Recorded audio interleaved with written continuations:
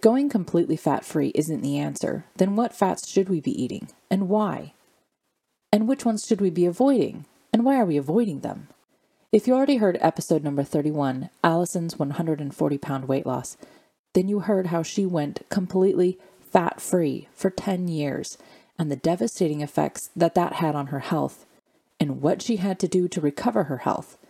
In this episode, we'll investigate the subject of fats a little bit more deeply, and we'll share what fats we use in our kitchens, why we use them, how we get them, and also a little bit about some of the fats we avoid, as well as the kind of shocking story on the origin of Crisco.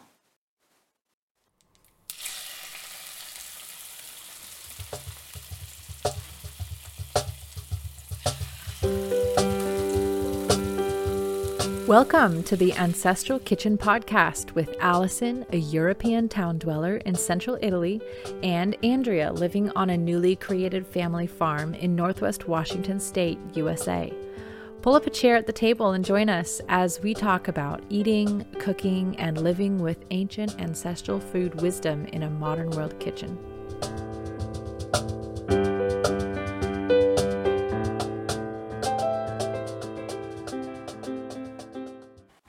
Hello, Andrea. Hello, Allison. How are you? I'm good. How are you? I am good. Thank you for asking.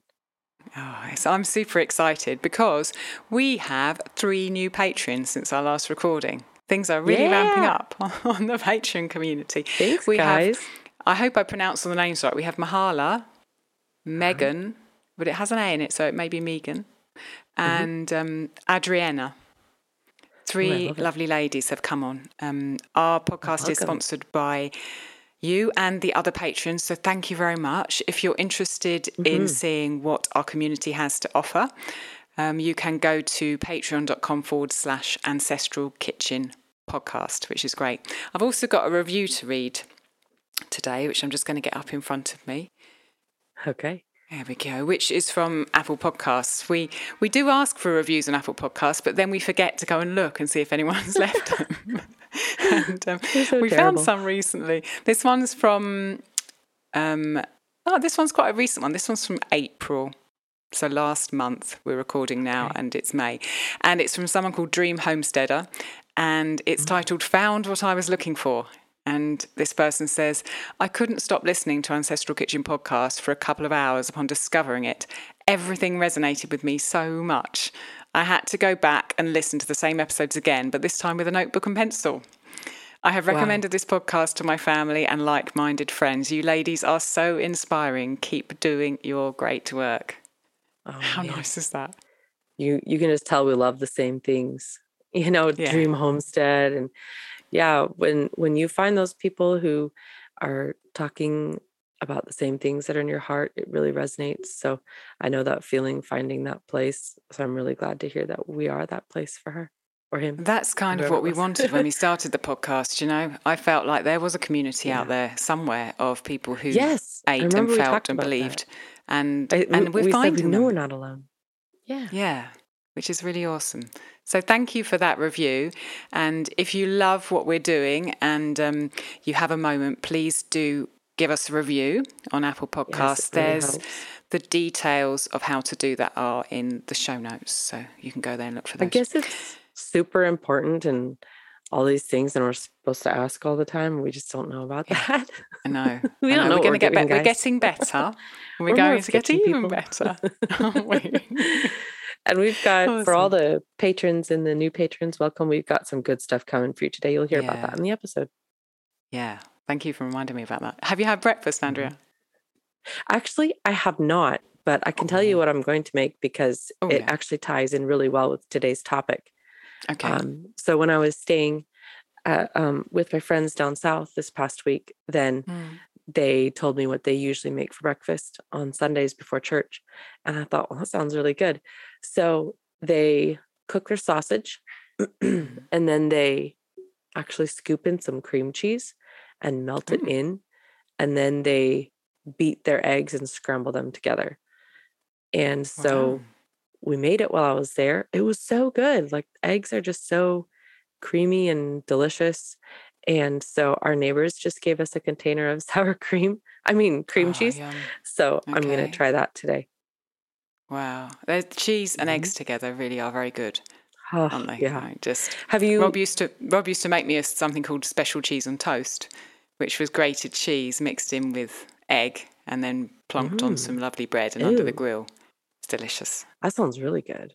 I don't have any bread right now, but I would put this on bread for sure. That would be. She said that they often roll it up like in burritos, in a tortilla. Okay. Yeah, it sounds delicious.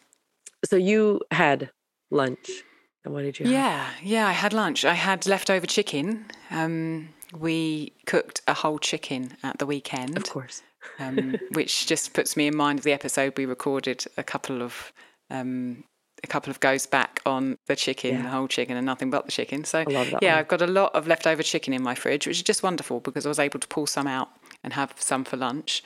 And I had some sorghum with it that was cooked in chicken stock from the carcass and the head and the feet of that same chicken. And I had a bit of stock on the side to drink as well. And then I had some grated carrot and some chard, some red-stemmed chard with it as well. Simple and easy, yum. But delicious. Yeah. Is chard in season where you're at right now? Just about. Yeah, just about. They were really, really small leaves.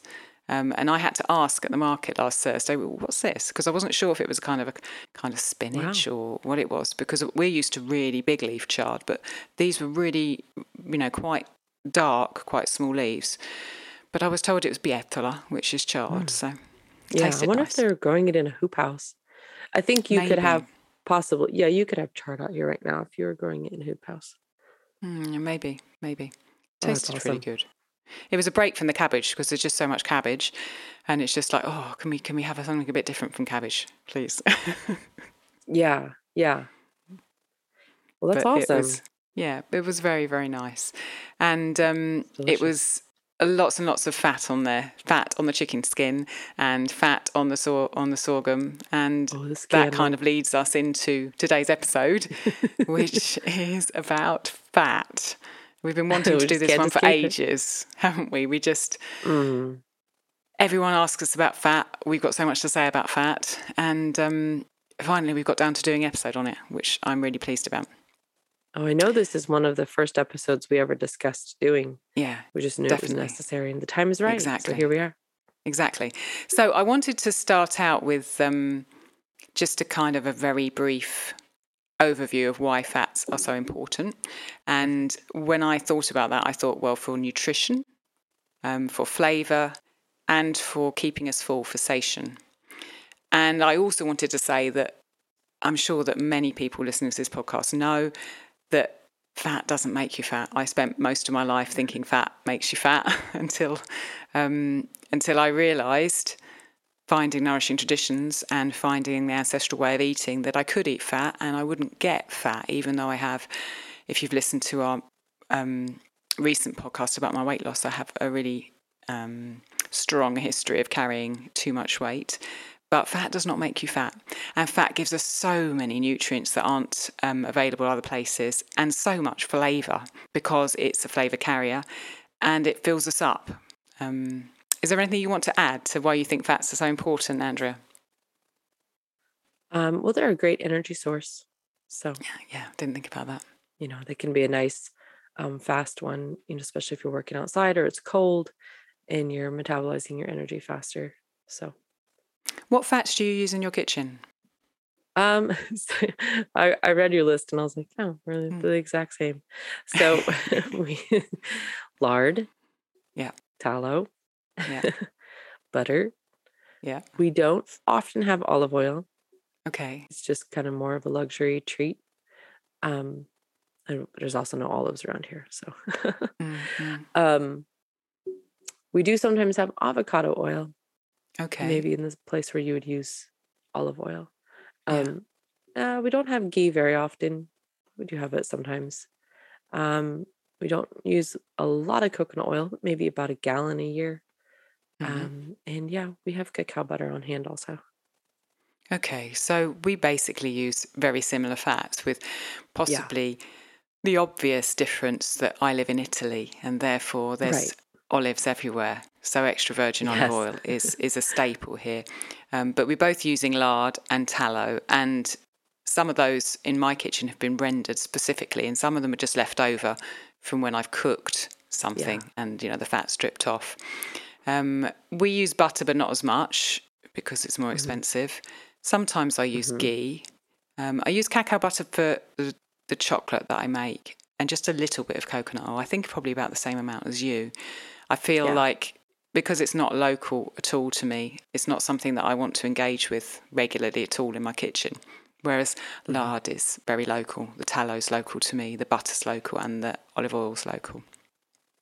Well, actually, now that we're talking about the coconut oil, I realize the majority of that quantity that I used, and I know how much we use just because I can review my purchase history on the company I buy the coconut oil from.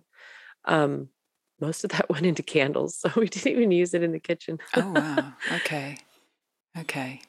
I've never made candles with coconut oil. You got me thinking now. Yeah, it's Gabe a nice will be really excited pair about that. with beeswax because then your candles don't melt too quickly or too slowly. Yeah. It's a really perfect I pair. shall store that for later. Thank you very much. So why do you use those fats in your kitchen, those particular ones that you listed? Oh, wait. Sorry, an alarm went off over here and I had to figure out which one it was. Can you say that again? Why do you use those fats in your kitchen? Well, they're available. Lard and tallow. I have really generous friends, the ones that we like to butcher with. And like with the lard, when we get our hog from our friends, they butcher for other people too. And the other people don't want the lard. So we just end up with a lot. I know you and me are both like, man, we end up with a lot of lard. And the tallow, when our friends butcher, they'll do a couple cows, and it's just us and them and, a couple of families using the meat. So nobody else wants the tallow other than her and me. So the program we came up with last year was she brought me big cases of the frozen chunks of tallow, and I rendered it all down and then divided it between her and me. So, she got her tallow rendered and I got my tallow for free. So everybody was happy. Yeah, that sounds really cool. And then, butter. Well, we've been making a lot of butter right now because this cow, Elsie, she's producing a lot of cream. So and she's a Jersey, isn't she? Your cow? Mm-hmm. Yeah. So make hay when the sun shines. So we're making butter, and she'll be dried up soon this month. So that source will stop. Okay. But then she'll have her baby in the summer. So then the source will return. So I just want to have a lot of butter on hand to get us through. Yeah. So you're using really what's local around you, which is what our ancestors would have done for the majority of history, because that's all that would have been available. Right. They didn't have much of a choice. I think that for me, my choice is dictated by what's around me just as much as that. We render our lard from local pigs, we render our tallow from local cow fat, and the olive oil is around us, definitely.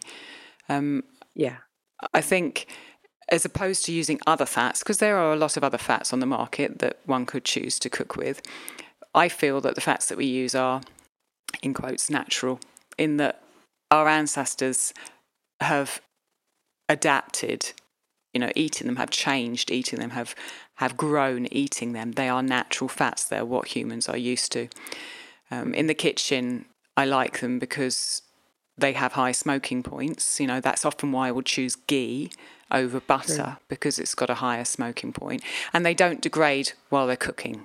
So whereas other oils that you might use have lower smoking points or have problems when they're heating and produce things, anti-nutrients that are bad for you, then these particular fats don't. And the taste are really good. I mean, I love the taste of them, and I can get them locally. So that's why I use those fats in my kitchen as well. Yeah. I wanted to talk for a bit, and I'm excited to see to talk about the book that you've got there, about the fats that we don't use in our kitchen, because, we can list all these fats that we use, and we will later on talk about how we use them. But there's a very definite fats we don't use in that assertion as well.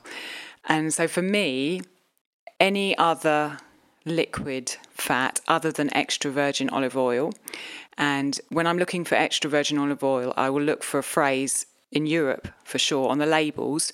It has to say it's been extracted by mechanical means, i.e. they've used machinery to take that oil out, not chemicals. So I would always look for that on a label, and I would always use extra virgin olive oil. Any other oil apart from that, so that is any other form of vegetable oil, I don't use in my kitchen, whether that be a semi-solid vegetable oil like a margarine, or whether that be a liquid oil like sunflower oil, sesame oil, almond oil. I don't use any of those.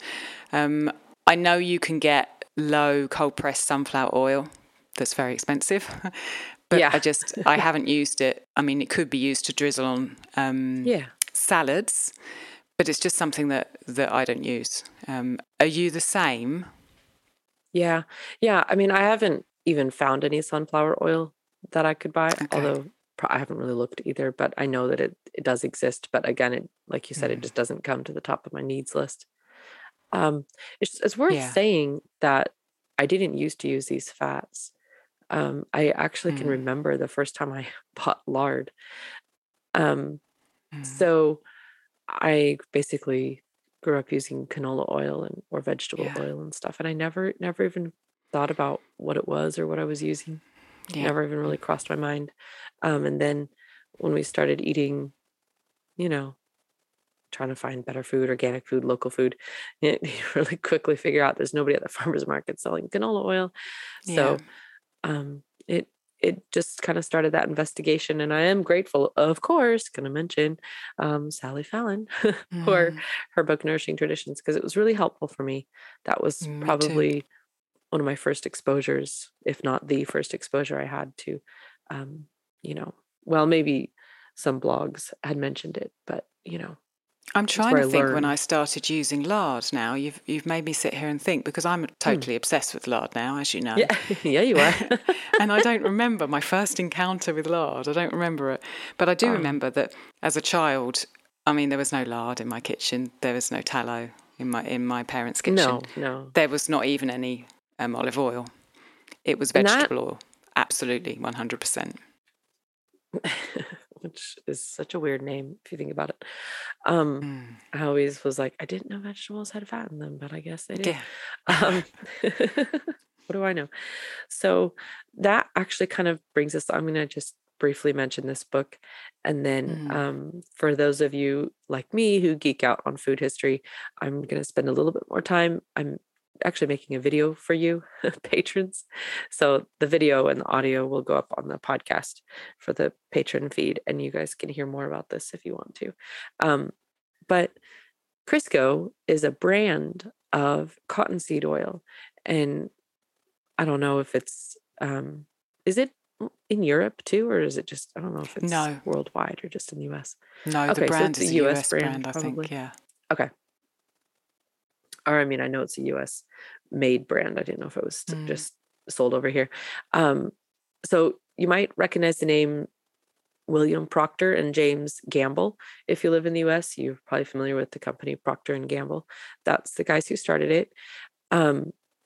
So Procter and Gamble were candle and soap makers, and you use lard to make candles. So we're talking like the late 1800s that they were doing this. You use lard to make candles and soap. And then they were trying to figure out a cheaper way to make candles and soap. And they found that cottonseed was a booming crop in these late 1800s era, but the seeds just spoil. I've tried saving them before. When I was a kid, we picked cotton and it just like all sprouts or goes rancid. It's so weird. But anyways, in 1911, they tried extracting oil from it, but it also turned rancid very fast. So then they hydrogenated it, and it actually looked like lard, like it was white, and it was like scoopable, kind of firm. So Procter and Gamble thought, okay, we could use this. This is cheaper, and it's a waste product. So it's just, it's like buying somebody's trash, right? Nobody really wants it, so the price is low.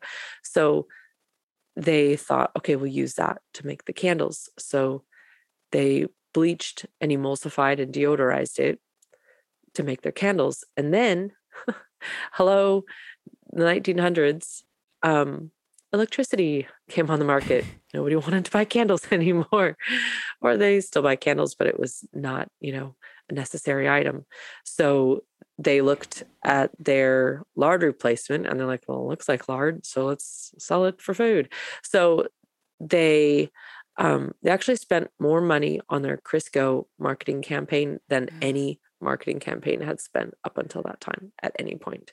So they tied it in with everybody wanted to hear the word science.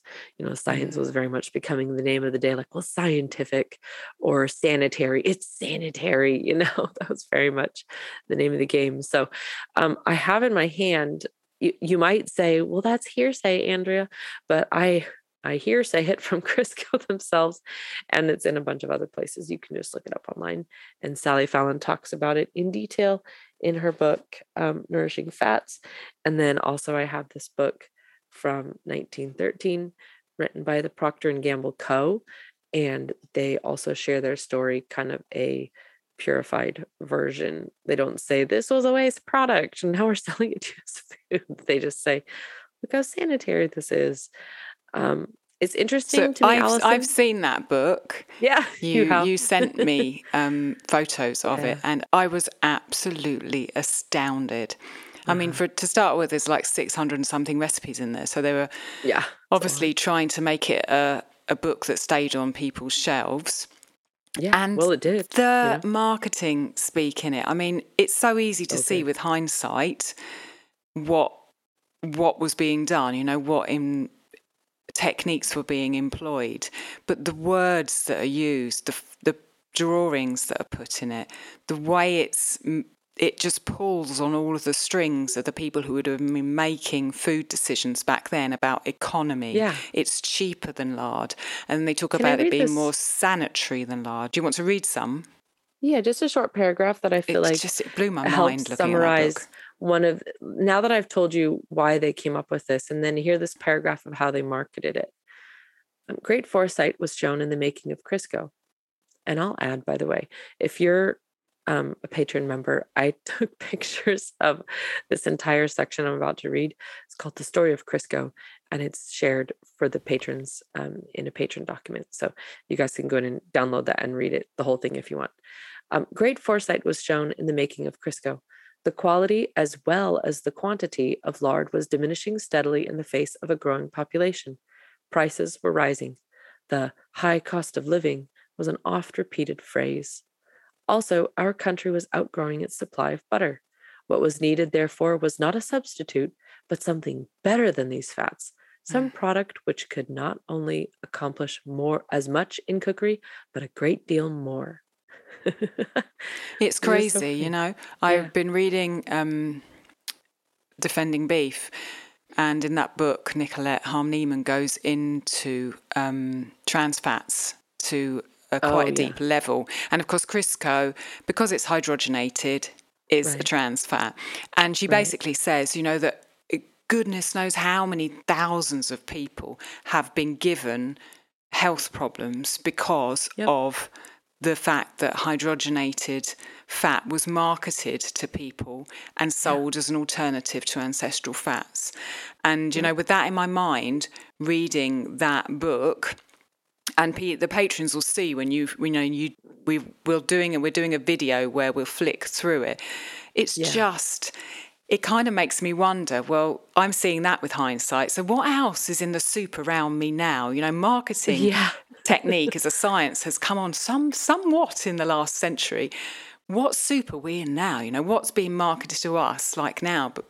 Because I look at that book and I think, my gosh, the health issues and the travesty that is and was trans fats, and it's made out to be something amazing.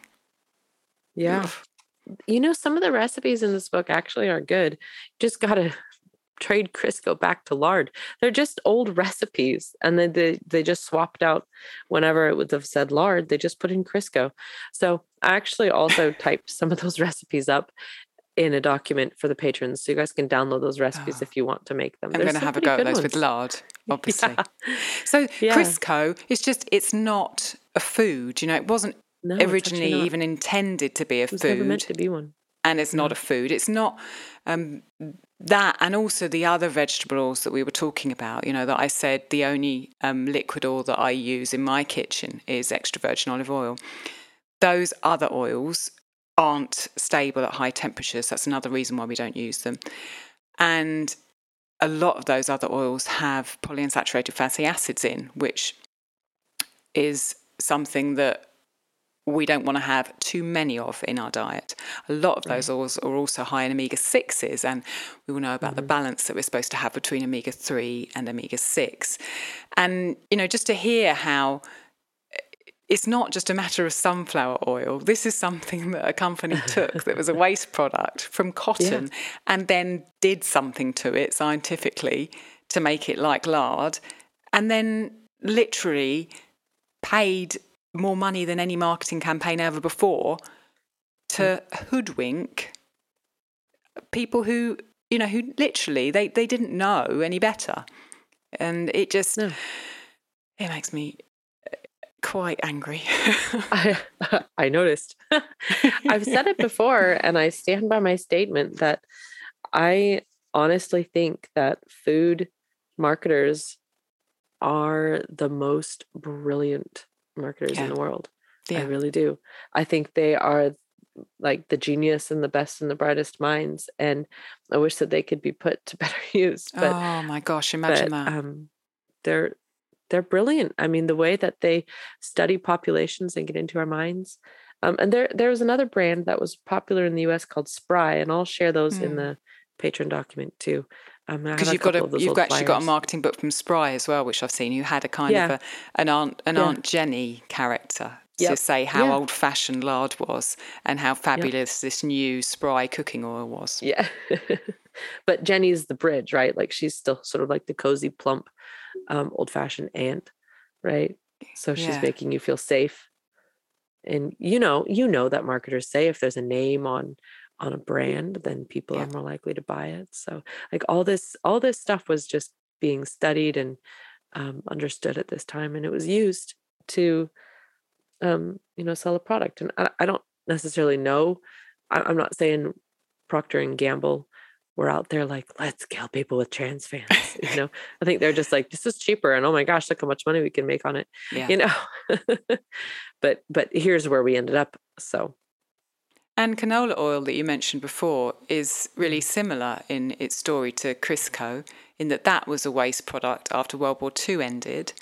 And so again, some scientific chemical process was done to it, the rapeseed oil that was used to make it fit for consumption. And then it was marketed as canola oil. And just the amount of the statistics that show how much people swapped from animal fat to these fats, and how fats like these, now trans fats are banned in the US, but other vegetable oil fats are used everywhere, absolutely everywhere. Right. And it's astounding to think how in literally just a few generations, we've gone from ancestral fats that have been used for millennia, literally, since humans have been rearing pigs, which I think they were domesticated 8,500 BC. It was a long time ago. So we've been coexisting with lard since then. And yet in the last few generations, we've turned away from those fats, and virtually, I don't know what percentage, but a very, very, very large percentage of the population is using vegetable oils that we have never eaten for the rest of our history. Yeah. It's bonkers. So weird. It's weird. Yeah. And it's not good. The power of marketing. Yeah. Exactly. Power of marketing. They say it only takes we need to get enough patrons so we can get those marketers on our side. That only takes 2 generations or something to completely change foundational ideas, because you have, whenever this came out in 1913, Grandma was probably like, "You're kidding me. I love my lard. I'm going to eat my lard," you know? And then Mom's like, "Oh, I don't know. Maybe that's better for you." And the kids are like, "Oh, you're so old fashioned. I'm going to use Crisco." You know? So I hope that in some places it's coming back round, certainly in the household. I know that people that I've spoken to who listen to the podcast who have sent me recipes and said, you know, my grandma lived in Italy and she used to make this bread with lard. And then when she moved to the States, her daughter took it on. That was my mum, for example, and she changed to Crisco. And now she's passed the recipe to me, and I'm thinking of going back to lard. So in some households, you know, the ones that listen to this podcast, maybe the circle's turning back around, and that feels good. But like in that Crisco booklet, recipes that used lard, it was just swapped up for Crisco. And I've seen that and heard that from people, well, how that actually happened in their own homes, you know. We have the best listeners. They eat such good food. I want everything that they take pictures of. I'm like, why can't we just try it? It looks so good. A massive potluck. Oh my gosh, Kathy's bread, the salt bread. I was like, I want that. Yeah, I saw that. All right, so let's talk about the good fats now. And let's put our attention on the good guys. You came up with a really good kind of mental bridge for understanding what a good fat is. So talk about that. Yeah, a good rule of thumb that I just lodged in my mind sometime back when I started learning about fats was a way to know what a good fat is it's a fat you could raise and produce at home. And the production method used to prepare the fat is one you could do in your own home. Those are signs of a good, nourishing fat. I'm sure that there's exceptions to the rule, you know, like there's some great fat you could, like I don't have an olive press, but technically I could press olive oil at home if I, you know, really wanted to, and it's something I could raise.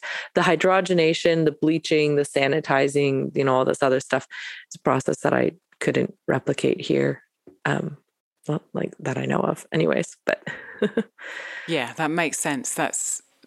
I can't do the olive oil in my own home, but I could go to a local kind of cooperative and have my olives crushed with other people's olives. So everything else, all the other fats, I could do it at home. And you're making butter there. We're both making lard and tallow. So and I think it also is worth saying, and this is where PUFAs can come into the conversation a little bit, is that the degree to which the difficulty of raising, making, and storing the fat indicates the degree to which it should be in your diet. So the more difficult it is to raise and produce and store, probably the less quantity should turn up in a natural diet. And then the easier it is, you know, lard, you can literally make it and store it on the shelf. That's probably one you should use more of. So that makes sense too. Let's talk about lard then, because I like talking about lard. Yeah, let's talk about lard. Okay, so here in my house, we buy pig back fat from Flavio, my farmer, and then we render it ourselves. And we usually do that once every 6 weeks, I would say. We chop the fat up, and then we put the slow cooker on, and we put the fat in the slow cooker, and we leave it. And it takes all day. Maybe at the beginning, after 3 hours, we take all the bits of fat out and we drain what's in the slow cooker through a sieve into a metal bowl, and then we put everything back in, and then we do that at maybe 1 to 2 hour intervals for about 8 hours. And then at the end of that, we have beautiful liquid lard, which we let cool and then decant into containers. And then we have the cracklings left, and we will eat the lard. That lard will last us 6 weeks. We will use it to fry literally virtually everything in my kitchen is fried with lard. Yeah. To spread on bread, which I don't know if outside of England, whether people have always done that, but that's a particularly English tradition, lard on toast with some salt. Oh, okay. So we spread lard on our bread. I put lard in my baked goods. And then the bits that are left over, the cracklings, I will use as well. So I put those in bread. I sometimes fry them up till they're really crispy, and we'll put them on our dinner. I will also often use the skin from the fat to crunch up, which is absolutely delicious. If there's any fat that's left on my in the bottom of my pan when I'm roasting something like a belly joint or a shoulder of pork, then if I'm not making a gravy and using that, I will pour that into a little cup and leave that in the fridge, and then I really enjoy that on my bread because it's got kind of bits of dripping in the bottom. Mm-hmm. And in addition, I also make cured pig fat. So in Italy, that's called lardo. And I've done that wet cured and dry cured. And then I would use that sliced and eat it raw, or put it on pizzas, put it in dishes. And that's got a more salty flavour because it's been cured, as long with kind of rosemary and juniper and other aromatics on it. And yeah, really, lard is, I would say, 70% of the fat that I use in my kitchen is lard, I would say. Okay. How do you do your lard? You said you rendered the tallow from the frozen. Yeah, that sounds like we do it basically the same. A couple times we've tried running the lard chunks through a meat grinder before we render it, which is nice because it renders so quickly and so perfectly and so clearly. So that's probably the only difference between our processes is we've tried that a few times. I did that once, and it kind of didn't go with our process because when I picked the bits of fat out of the slow cooker in order to get rid of the liquid, they kind of got stuck in the sieve that I was using. Oh. And then I found it hard to get them back in. So I think maybe if I'd used a muslin to strain them through, perhaps it would have worked better. But because of that, I just went back to saying, oh no, let's chop them up, even though it's more work. Yeah. I think it just depends on, we don't actually have our own meat grinder. We just borrow one from a friend. If you have one handy, that determines whether or not we'll grind the fat. And then also how much you're doing. If you're doing 100 pounds, then it's kind of nice to have it ground up so it can go quicker. But if you're doing a smaller amount, 5 pounds, I wouldn't bother. And do you do that have you done that with beef fat as well to make tallow? Mm-hmm. Yeah. Yeah, it works also. So what do you do with your lard? Gosh, well, what don't you do with lard? What don't you do? Well, yeah. Maybe I should ask that. Well, for the American audience, I would say whatever you grew up doing with Crisco. So, you can fry donuts in it. If that doesn't sell you on lard, I don't know what will. You can, we just keep a little jar. I actually keep mine in the fridge most of the time, but if it's a small jar, I keep it on the counter. But you put it on the pan and fry your eggs in it, or grease your cast iron pans with it in between making me too.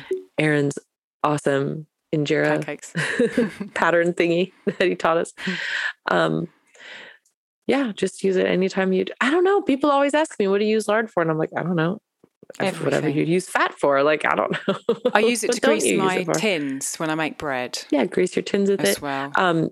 You can grease the axle joints on your wagon, or if you have a wagon. Well, I don't. No, nor do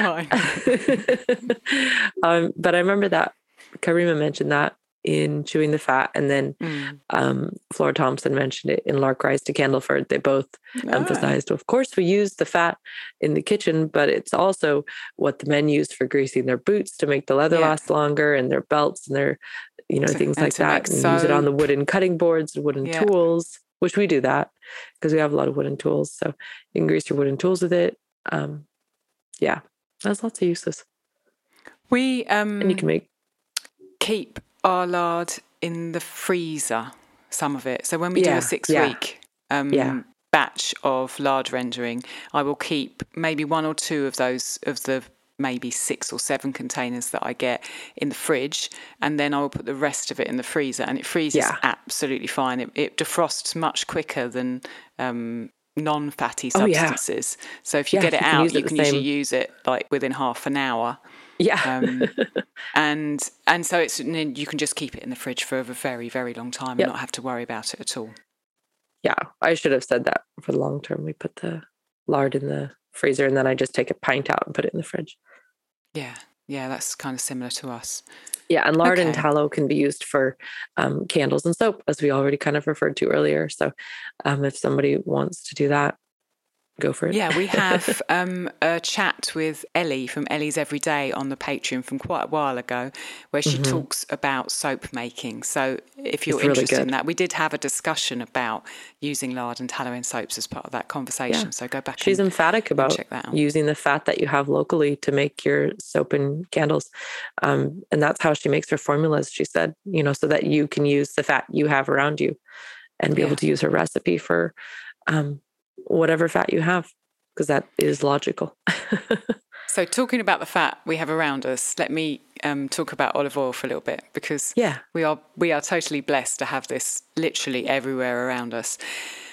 And the first thing that I remembered when I came to Italy and tasted freshly pressed olive oil was that it was a completely different foodstuff, a completely different product to the supermarket oil that I tasted in the past. And I'm not just talking about, rubbish, not extra virgin olive oil that you can buy that's been chemically created and sits in someone's cupboard for 6 months. I'm talking about good, reasonably good olive oil that you could buy in a supermarket in the UK where I grew up. And when we first came to Italy, a friend had some olive trees and gave us a bottle of this freshly pressed olive oil, and it was green and it was misty. And I was like, this is a bit strange.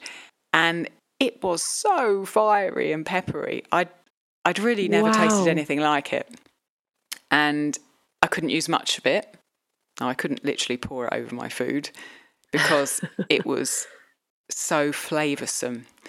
And I think a lot of people, olive oil's just been adulterated in many, many places and is made very cheaply for a lot of brands. And it doesn't bear any relation, I don't think, to proper freshly pressed olive oil, which the people who had olives, our ancestors who had olives, would have been tasting and would have been ingesting. And I feel that, the nutrition must shadow that difference in flavour, in that I bet the nutritional profile of that olive oil, the freshly pressed olive oil that I first tasted, was incredibly different to the chemically processed olive oil that I, had in the UK before, that's very, very cheap. And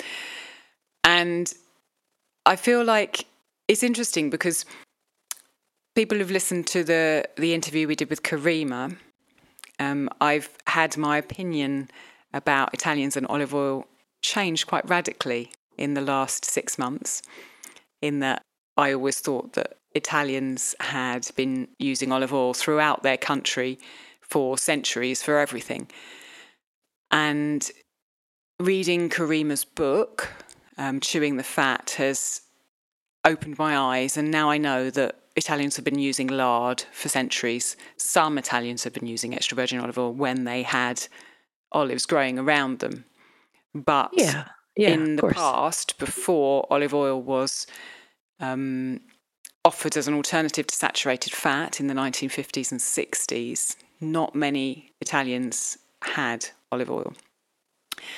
So I remember before that wondering about cooking with olive oil and how could these Italians who've been using olive oil for centuries be the healthiest people in the world, and yet they fry loads of things.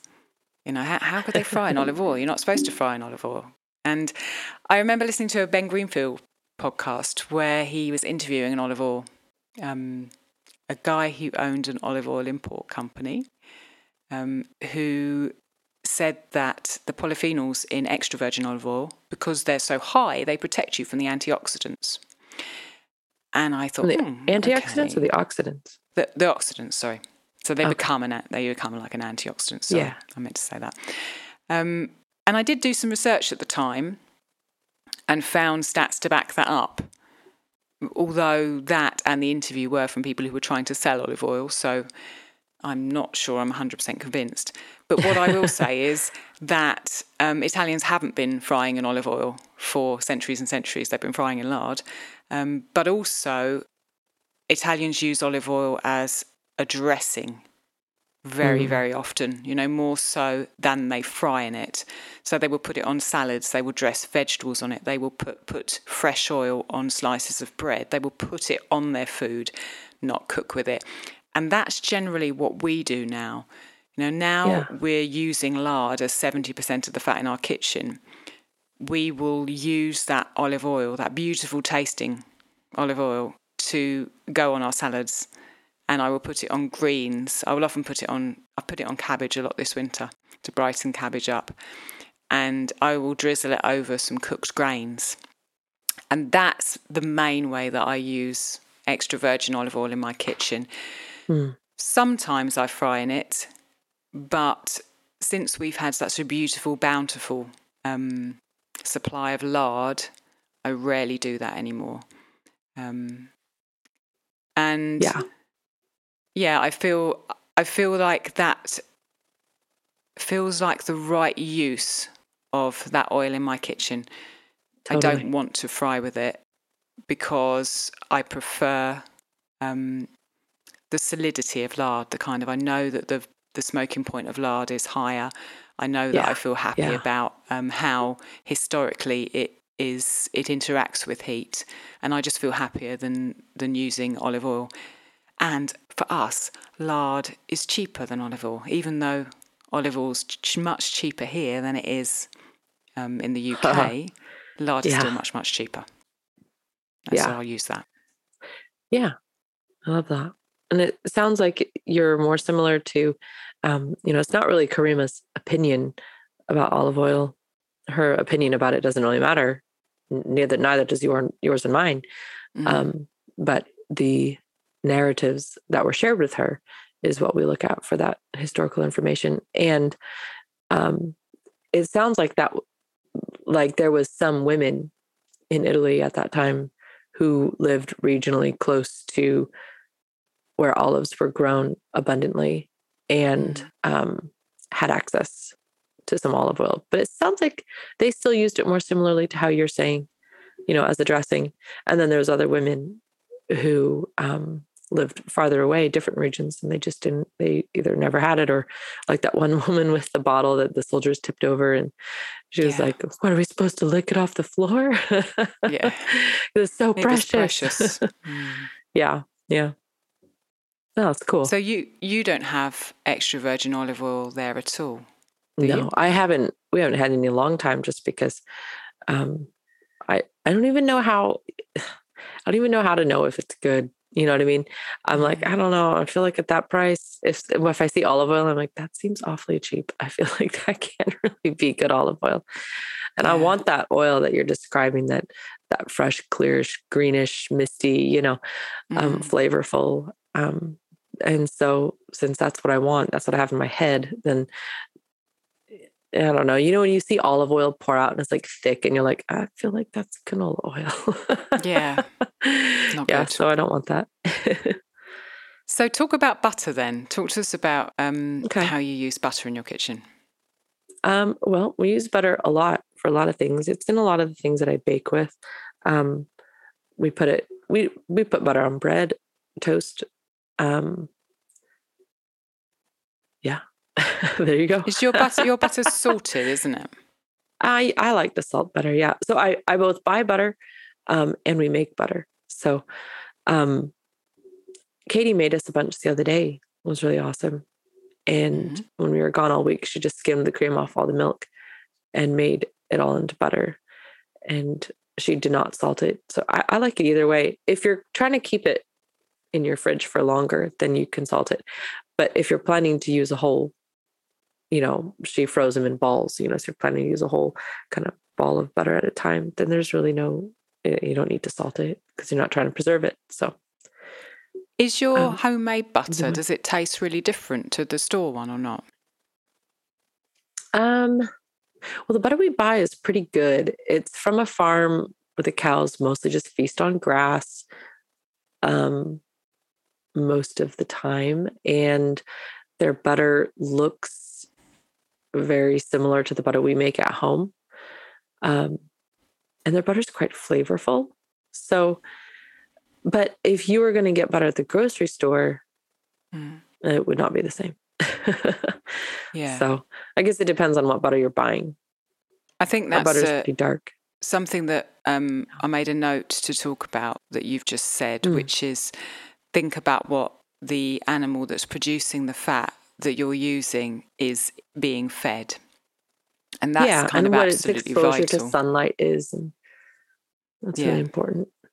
Because and even its social life, does it have like a normal herd social life and all of that? It all feeds into the health. I mean, look at a human and just think about the things that affect you. And if you have a horrible social life and things are terrible, and then, you're just not as healthy. We're back to the know your farmer, really, which is the way to know the answer to those things. I mean, because... Or trust your middleman, one or the other. With butter, I know that Sally Fallon and the Western Price Association talk a lot about the difference between cows that are eating grass and cows that aren't eating grass and what that imparts to the butter. But that's the same, if you're making tallow from a cow. And then with pigs, it's really important to be aware of what that pig is being fed, because that's coming through into the fat that you're going to render potentially in your kitchen and eat yourself. If pigs and other animals are fed grains that they are not adapted to be eating, and they're potentially fed polyunsaturated fatty acids, then the pig is going to put that on their fat that you're going to have. And so that's a very, very big consideration in all of the fats, I think, all the animal fats we're talking about. Yeah, Kate Deering mentions it in her book, How to Heal Your Metabolism.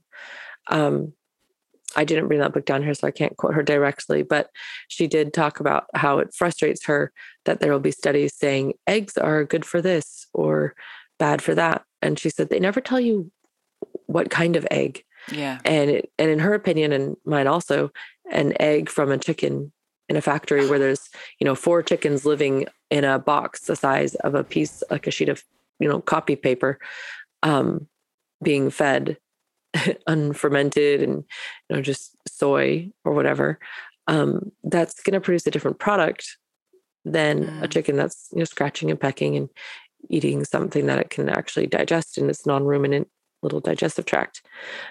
Totally. And she did say that chickens that are fed a diet high in polyunsaturated fatty acids tend to produce, they do produce, their meat, their fat is higher in the PUFAs as well. Yeah. And so it's a different product. Yeah, which, completely.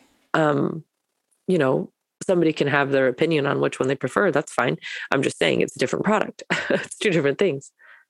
It's like saying, I have to go back to defending beef because that's what I'm reading at the moment. It's like saying that beef is the problem of everything in our food system. Right, and then look at the difference between industrialized beef that's, jabbed with injections all its life and fed goodness knows what, compared to a cow that's in a field that can be used for nothing other than growing grass that's out in the air. It's just...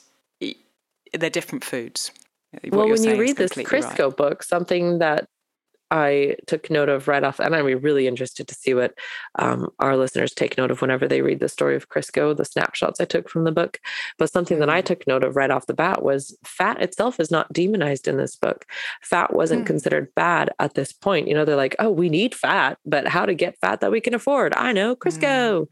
So the thought that came to me was, then the next generation, started saying, gosh, fat seems like it's actually really bad for you. We're noticing bad effects from eating fat because they're all eating processed fats. Yeah. More processed fats and it was becoming even more prevalent in the diet and then moving less to boot. And so then the solution was whiplash, no fat at all. Yeah. And now we're starting to come back into, hold up. That seems like a really bad idea. Did you know your brain can't function without fat? Okay, let's put some fat back in our diet, but let's make it the good one. Because the answer is nuanced, as it always is. It's never clear and simple. Why? Let's go back to the last few fats on our list. So I was just going to say that I use ghee to fry with more than butter because I know it's got a much higher smoking point. And I also use it sometimes when I want a treat, because I don't use butter that often. Sometimes, when, for instance, if I have a pancake, I'm just really in a kind of a buttery mood, and I'll fry my pancake in ghee. Course. Sometimes I put some ghee in my cacao husk tea that I drink, and so it just rounds the flavour a bit. Yeah. And it's beautiful. Coconut oil, like you, we don't use it very much. I do like it with sweet potato, so sometimes I'll put it on that. And I also use it 50-50 with cacao butter in the chocolate that I make. I used to use it to fry pancakes before we had a regular supply of lard, but I know that it's got a lower smoke point than lard because I used to struggle with my cast iron pan and the coconut oil in it. It would start smoking at the temperature that I wanted to have it at. I made a note of the smoking points for the different fats because I know I've always tried to kind of have it on hand because I always think which is the highest, which is not. And I wanted to just read through them so people could understand. So tallow smokes at 205 centigrade, which is 400 Fahrenheit. So that's really high. Ghee's higher than that at 230 C, 450 F. Lard is 180. Oh, ghee. Ghee. Sorry. Yeah, that's why ghee's so fabulous to fry with. After that, the next one down is duck fat and chicken fat, which my sources say 190 C, 375 F. And then lard is 185 C, 370 F. Extra virgin olive oil has a big range, so from 165 to 190 C, 325 to 375 F, and I think that depends on the polyphenols possibly in it. And then butters at the bottom at 175 C, 350 F of the main fats that we use. And it's good to know that bad things can happen to your fat even before it smokes. So I know people always... I first learned that with grapeseed oil when everybody said, oh, it has such a high smoke point. And then I was reading about it and I was like, well, it has a high smoke point, but it actually, I believe it starts turning into free radicals before it even smokes. Wow. So that's something to be aware of as well. I mean, if you're frying in tallow and lard, you're good. Like, you're fine. Don't worry about anything. Enjoy it. Yeah. Oh, yeah. We didn't really talk about duck fat and chicken fat because those are not something those are more incidental for us. You know, we're cooking a bunch of duck or fat or chicken or something, and then we just skim it off and use the jar within the week. So, yeah. And I love chicken fat spread on bread. I love to save the fat that's in the bottom of a roast chicken and then let it sort of set in the fridge and spread it on my toast or my bread. It's absolutely delicious. So good. I especially love it when it's from roasting some chickens or any bird. I like to put butter on top of them when they're roasting. Because then when I skim off, it's like schmaltz plus butter, but it also has all the herbs that I cooked it with. And we just pick the herbs right out of the yard. So they're like really good. And then I strain it and you have this herbed butter schmaltz mix. It's like, what? That sounds delicious. So good. Yeah. Did you want to talk about kids and fats before? Because I'm seeing we're kind of at time, and I think we've got to have some other episodes on fat separately because I feel like we've literally just scratched the surface of fat. This is the intro. We'll go deeper on another one. Yeah, exactly. What did you want to say about kids and fats? So Sally Fallon, I think it's worth mentioning just because low fat is such a idea that we have, but it's so, so important for children. Also for pregnant and breastfeeding women. Also people who want to have babies one day. So I think we're recognizing now that if we don't have fats in our diet, you actually can become, infertile. So, excuse me. In Sally Fallon's book, Nourishing Fats, Allison, we're talking about this for an hour and there's like an entire book on it. Like it's, 250 pages long. So you see what we mean when we're saying we're barely scratching the surface. Yeah. Weston A. Price, who everybody probably knows this by now, he was a a dentist, and he went around and looked at people's teeth all around the world. Let me try to find the place that I noted. He noted that all these groups, hold on, I keep losing my place. Okay. He studied so-called primitive peoples during the 1930s and 40s.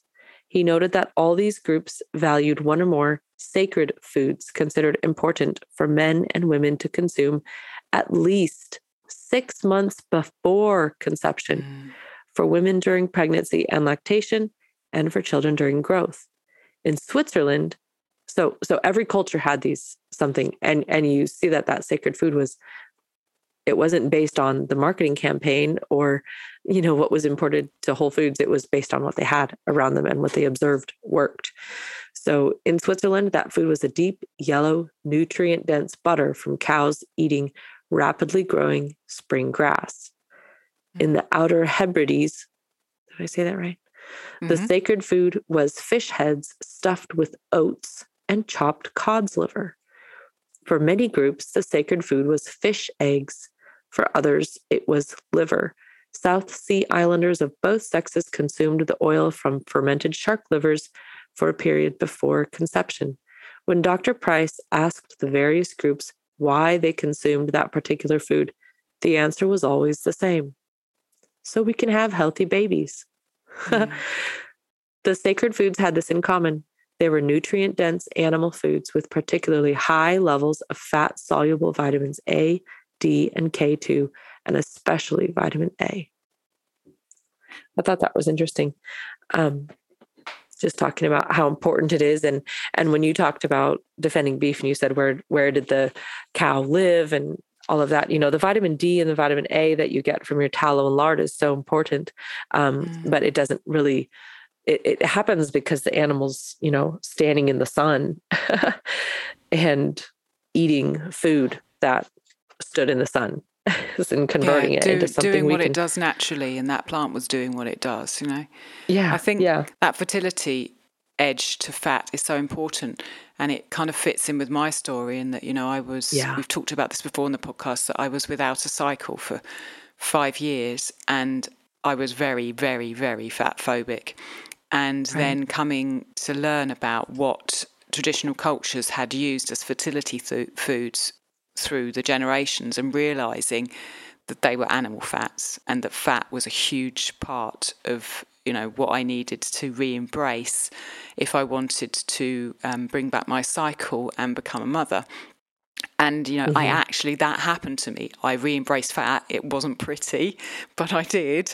And I credit re-embracing fat with bringing back my cycle and allowing me to conceive. And so I think there's so much wisdom in that this kind of fat phobic society that we've lived in goes hand in hand with fertility problems. Obviously, it's not the only reason. There are many things that are wrong with our health and society.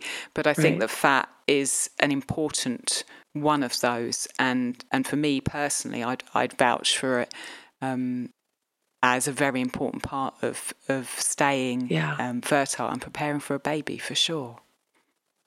Lexi pointed something interesting out on her podcast where she said that she ends up talking to a lot of women who are facing infertility, and she said that more often than not, when they talk to a doctor, they get one of two answers, one of which is, like, I guess you'll just never have children, which is what they told you. And the other is, well, you could try this treatment. But nobody, I mean, there's somebody out there, but by and large, they're not saying, have you tried butter? So that there was that footnote on page 140 in Nourishing Fats where the author said, no one has looked at the effect of low-fat dairy on fertility starting at age 2, as government agencies recommend. The odds are that infertility due to lifelong fat starvation, which is what most girls today engage in, will not be so easily reversed by a temporary return to high-fat dairy foods. So they were talking about, like, people saying, oh, maybe you should just eat fat when you're trying to get pregnant or something. But they're saying this is an entire body system that needs to be healed and nourished, and not just a short-term, get pregnant quick scheme. Yeah, no, I agree. I wish that I'd found the information that I did many years before I did. But we all have our journeys. Grateful you found it when you did. Yeah, exactly. You have Gabriel now. Yeah, exactly. What else was I going to say? I was going to say that we should do a separate episode on fertility, because it's something that is close to both of our hearts. And, Definitely. Fats play into that. And I know that there are a lot of good people out there who are helping with ancestral diets and their role in fertility. So we should certainly look at doing a separate episode on that. Yeah. Is there anything else you want to talk to regarding fats before we close? I think we covered a lot. On cacao butter, another little tip I learned from Lexi, she gets the little cacao butter pastilles from Azure Standard. And when she puts her raw milk in her milk steamer, she throws in one of the cacao butter pastilles so it whips up with it. I tried that. Oh my word. It's nice. So good. It's Sometimes so I put it in my drinks. It's nice, isn't it? So there you go. A little snack for later. we could go on for a long time. We have Fat. I know. The sequel, in fact, the sequel possibly. Okay, so continuing story. Go and head over to the Patreon feed if you want to nose into that Crisco book and to see the recipes that we've made into a PDF for you. And we shall be back with another episode soon. Thank you ever so much, Andrea. We will. All right, thanks, Alison. Good chatting. Bye. Bye.